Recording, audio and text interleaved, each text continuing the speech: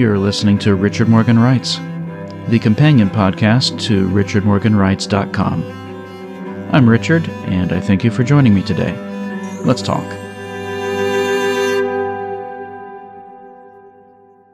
Greetings to you all on this fine November day, November 10th, 2021 to be precise. I'm speaking to you from my newly dedicated studio. It's a room that was a bedroom, and I have taken the liberty of moving my desk, my computer, all my work materials, and of course my microphone in here. And I have been experimenting for the last hour how to dampen the sound so that there's no reverb coming into the microphone. My tendencies to be cheap are probably not going to serve me that well this time around. I will have to invest in some acoustic paneling for the wall. However, I will say that the sound you are hearing now has been much improved by using the blankets and the pillows that were on the bed that was in this room. And never before have I ever thought it possible for blankets and pillows to make such a big difference in what a microphone hears. It's better than the old setup of having my desk and my computer right next to the television, which, for the sake of pacifying small children and entertaining my wife when she's home, is nearly almost always on. And it's so very easy for me to get carried away in the mindless hypnotic rhythm of a nursery rhyme when the kids are watching it. Or it's equally easy for me to get swept up in the episode of House that my wife is watching. So this is a very big step up for my focus and my productivity. And if I can just get myself to sound good on the microphone, well, I'll just have it made. At the risk of emulating my literary hero Garrison Keillor too closely, I have found a book that I had originally discovered back in grade school. It was published in... I should have this ready, but I don't. It was published in 1976. First printing, October 1976. How about that? It's a book of poems called Pictures That Storm Inside My Head. Poems for the Inner You, edited by Richard Peck, author of Dreamland Lake. And there's just so many poems in here that are so trippy and so jarring in their use of imagery that I never forgot them. And it took me some years to hunt this book down and find a copy. It's out of print, to be sure. And that's what Amazon is good for. You can find everything on Amazon. Long live the age of the internet, for the most part. I'm thinking of sharing selected poems from this book at the close of each program, not deliberately imitating programs like The Writer's Almanac, hosted by Mr. Keillor.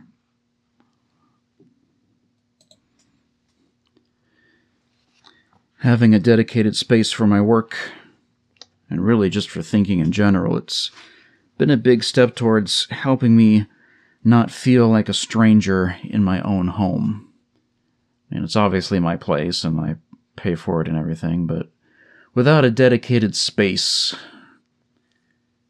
without a dedicated hole for the things that I do, it's easy to feel displaced and disestablished, which is an extension of the feelings that I've felt in general since I've moved to Springfield, period. Don't forget that from 2004 to 2017, I sat in one place all those years, in Lincoln, Illinois. 14 years in one place. For a young man, that's a very unusual thing. I have mixed feelings about that, but anyway. The move from Lincoln to Springfield was jarring. It was very sudden. And Lincoln being a sleepy small town where nothing ever changes and nothing ever happens. Going from that to Springfield, where it's the city capital, it's an artery in the circulatory system of the country. It's been an adjustment.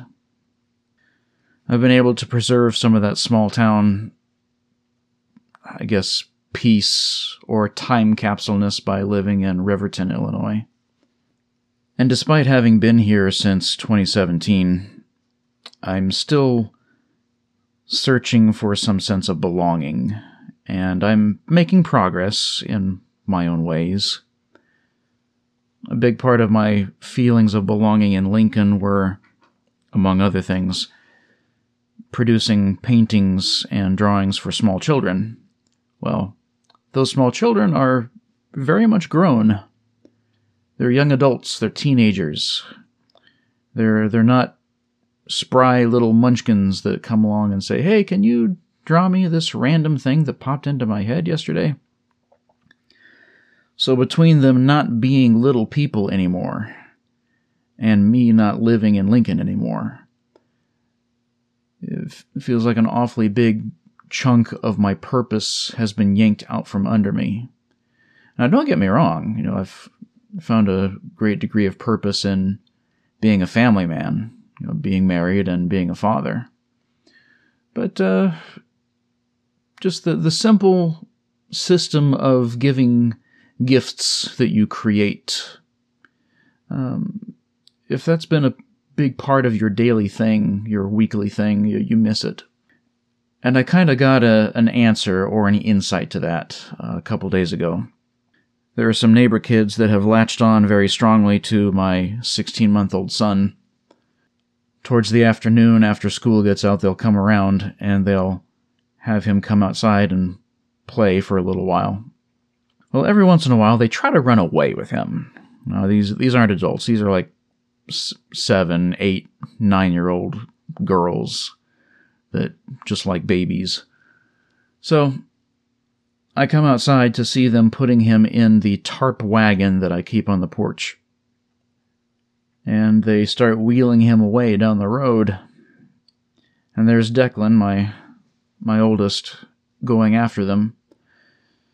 So I figure, what the hey, I'll just throw on a coat and I will follow. So we got to parade around the entire neighborhood with this baby in this tarp wagon, my son next to me, and these little girls being little girls, telling each other to shut up and calling each other names, and, "Hey, it's my turn to pull the baby," blah, blah, blah. And I cracked all the jokes, and I did all the one-liners that made the kids back in Lincoln laugh, and it had the same effect on these kids. So in that moment, I had a little bit of an insight. My gift of creating and making things better for people, whether it's for adults or for children, whether it's through humor or stories or paintings or drawings, that's something that doesn't need to be anchored to one geographic location. And if I'm more concerned about what that gift can do for me than what that gift can do for other people, then I've kind of missed the point. The children of Lincoln, where I was, they've grown up and they've moved on, which is to be expected. So while I might miss that, there are more kids like them that need upbuilt, that need encouraged. There's more adults like the adults that I knew that need encouraged, that need upbuilt. So my gift of creating things that make people happy or bring people a measure of peace through distraction, well, that's a gift that I should be taking with me and employing for new people, for new kids. And maybe that's what I can do here with my efforts with Peculiar Turnips in particular. That started out as a podcast for all ages, and then I discovered that my mind does not always think in terms of all ages stories. So that's why I've got the two podcasts, Peculiar Turnips and Marsh Lights. Marsh Lights is decidedly heavier, And I'm trying to keep all the extra weight out of Peculiar Turnips so that people of all ages can enjoy it. There's plenty more for me to ramble about, but this episode is already dragged on for 10 minutes. So I think it's time to close with a poem from Pictures That Storm Inside My Head. And I'm going to start with the poem that stuck with me the longest. This is the one that the imagery was just so jarring, so shocking, so vivid, that it's the reason I remembered the whole book in the first place. The Pardon by Richard Wilbur. My dog lay dead 5 days without a grave, in the thick of summer, hid in a clump of pine and a jungle of grass and honeysuckle vine. I, who had loved him while he kept alive, went only close enough to where he was to sniff the heavy honeysuckle smell, twined with another odor, heavier still, and hear the flies' intolerable buzz. Well, I was 10 and very much afraid. In my kind world, the dead were out of range, and I could not forgive the sad or strange in beast or man. My father took the spade and buried him. Last night I saw the grass slowly divide. It was the same scene, but now it glowed a fierce and mortal green. And I saw the dog emerging.